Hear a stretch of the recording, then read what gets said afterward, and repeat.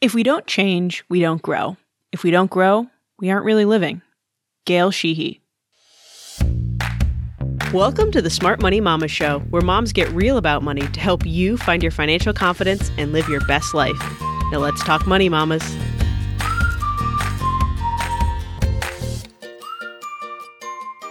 Hey there, mamas. I'm your host, Chelsea Brennan, and today we're talking about goals and handling that inevitability of life, change. I love goals, and I think if you're listening to this podcast, you probably do too. You're someone who strives for more, who wants to make their tomorrows better than their yesterdays, full and thriving, right? Personally, I set goals all the time. Big 10-year goals that Jeremiah and I envision together, finding the path to get there, talking about what we think those milestones will get us, more peace, more joy, more to give. Then each year on my birthday, I take time to reflect and make personal promises for the next year. The habits I'll commit to, the specific things I'll achieve.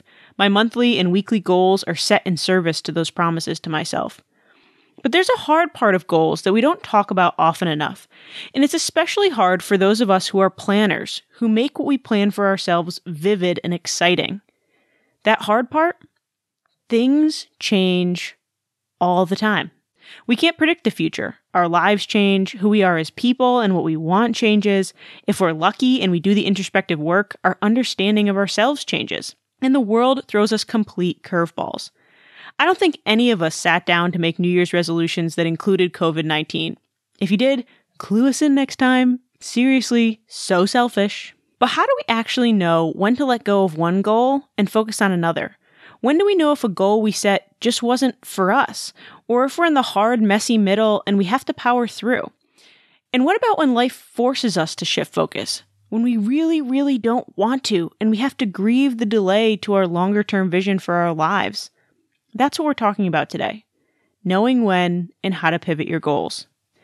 To do that, you have to know what's changed, and you have to process that in whatever way works for you. There have been many times in my life where what I wanted changed, and my life had to change with it. If you haven't heard about that journey, head back to episode 23 for the full vulnerable story.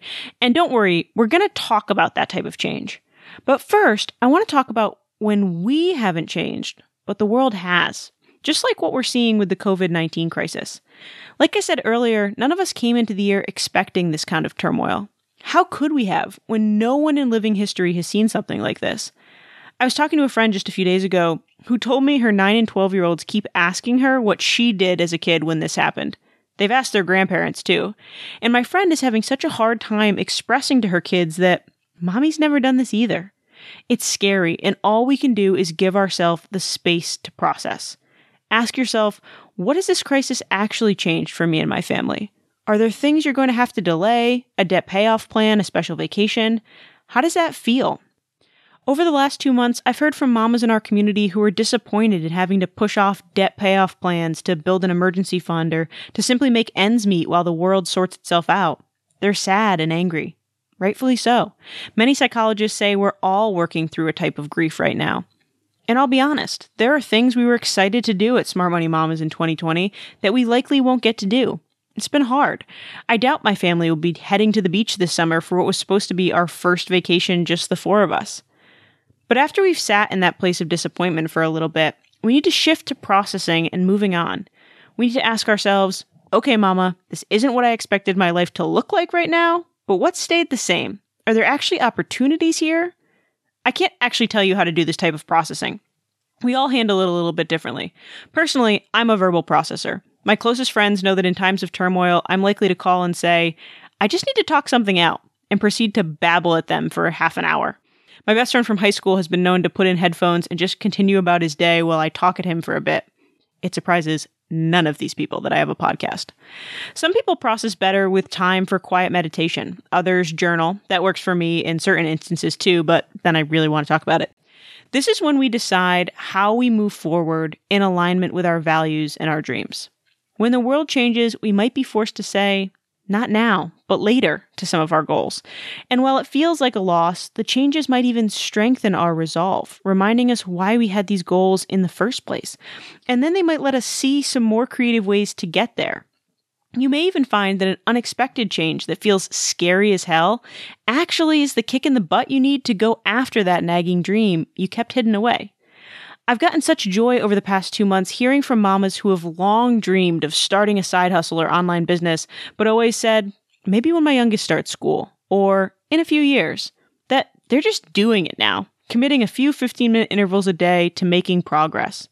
A friend with a successful business who told me when I talked to her in January that she just didn't have time to record an online course and expand her revenue sources, even though her business coach was telling her to, planned, scripted, and recorded her first course. I did a little dance when she sent a picture of herself recording. The idea here, though, is to chart a new way forward, to choose to find the silver lining. You decide how you want to feel about these world changes. So do some future casting, which is the idea of vividly imagining where you would be in 6 months, a year, 5 years, if you keep doing what you're doing, using only what you know now. Do you like where you end up? Or should you change what you're doing today to create a better future? Maybe the changes in the world mean you'll get to your goals a little bit slower. Maybe you'll need to find new ways to be true to how you want to feel in the moment, but you'll get to where you want to go eventually. In doing that processing, though, you may be wondering, have my big long-term goals changed, or did it just feel like they have because the world is a mess? Which brings us to an important point, external expectations. Sometimes, like with COVID-19, the world changes and we have to change too. At least somewhat. Mandatory social distancing, a job layoff, a new baby. Our path shifts, or at least it pauses for a minute. But other times, the changes in the world feel like they need to impact our path and shift our goals because of the expectations others place on us, because of what we feel like we're supposed to do. We're talking about family this month, so let's use the example of aging parents, especially because later this week, in the next episode of the podcast, we'll have Cameron Huddleston on discussing talking to your parents about money and care as they age.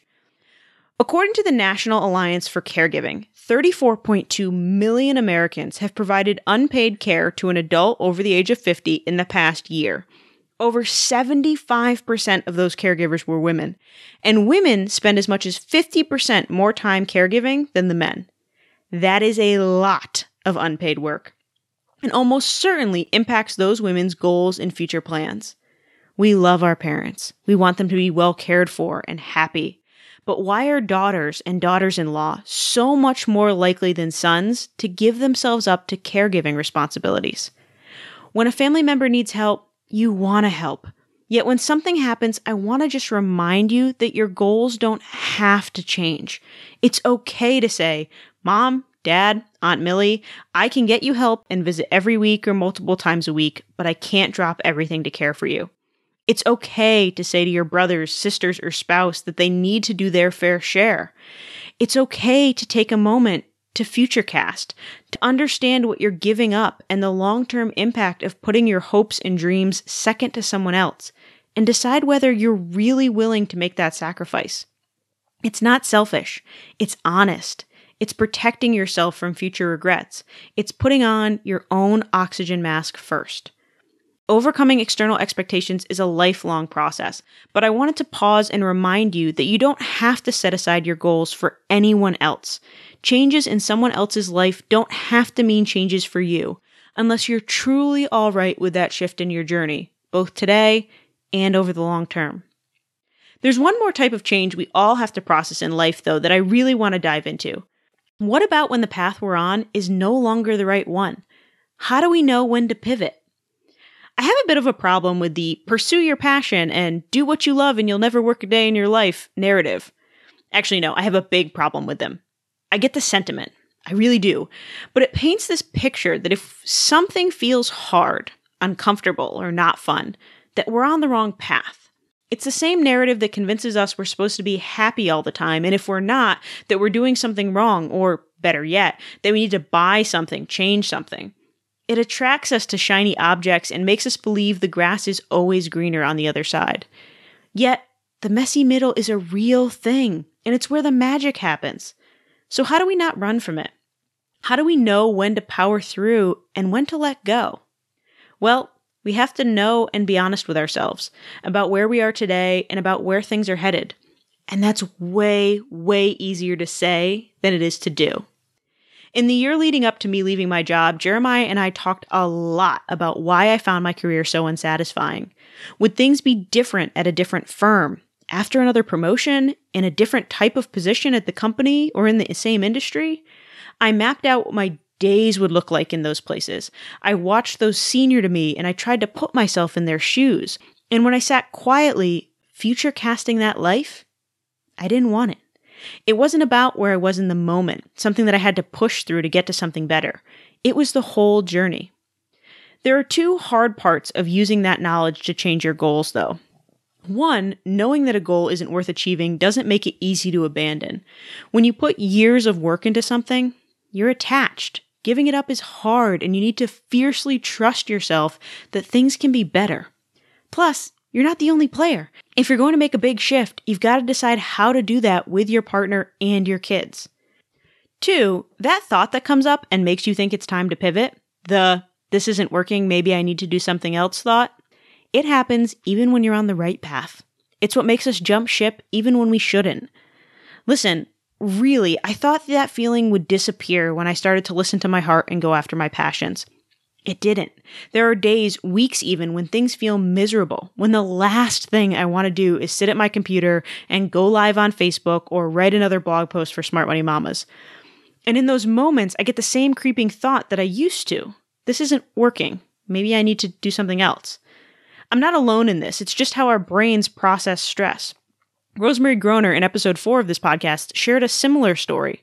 Her worst days of the busy budgeter feel as bad as her worst days as a state trooper, when they would lose an officer or see a terrible case. They weren't the same thing. Not at all. Not even in the same ballpark. But in the moment, they feel the same. So how do we tell the difference? I hate to tell you, it's not all that straightforward.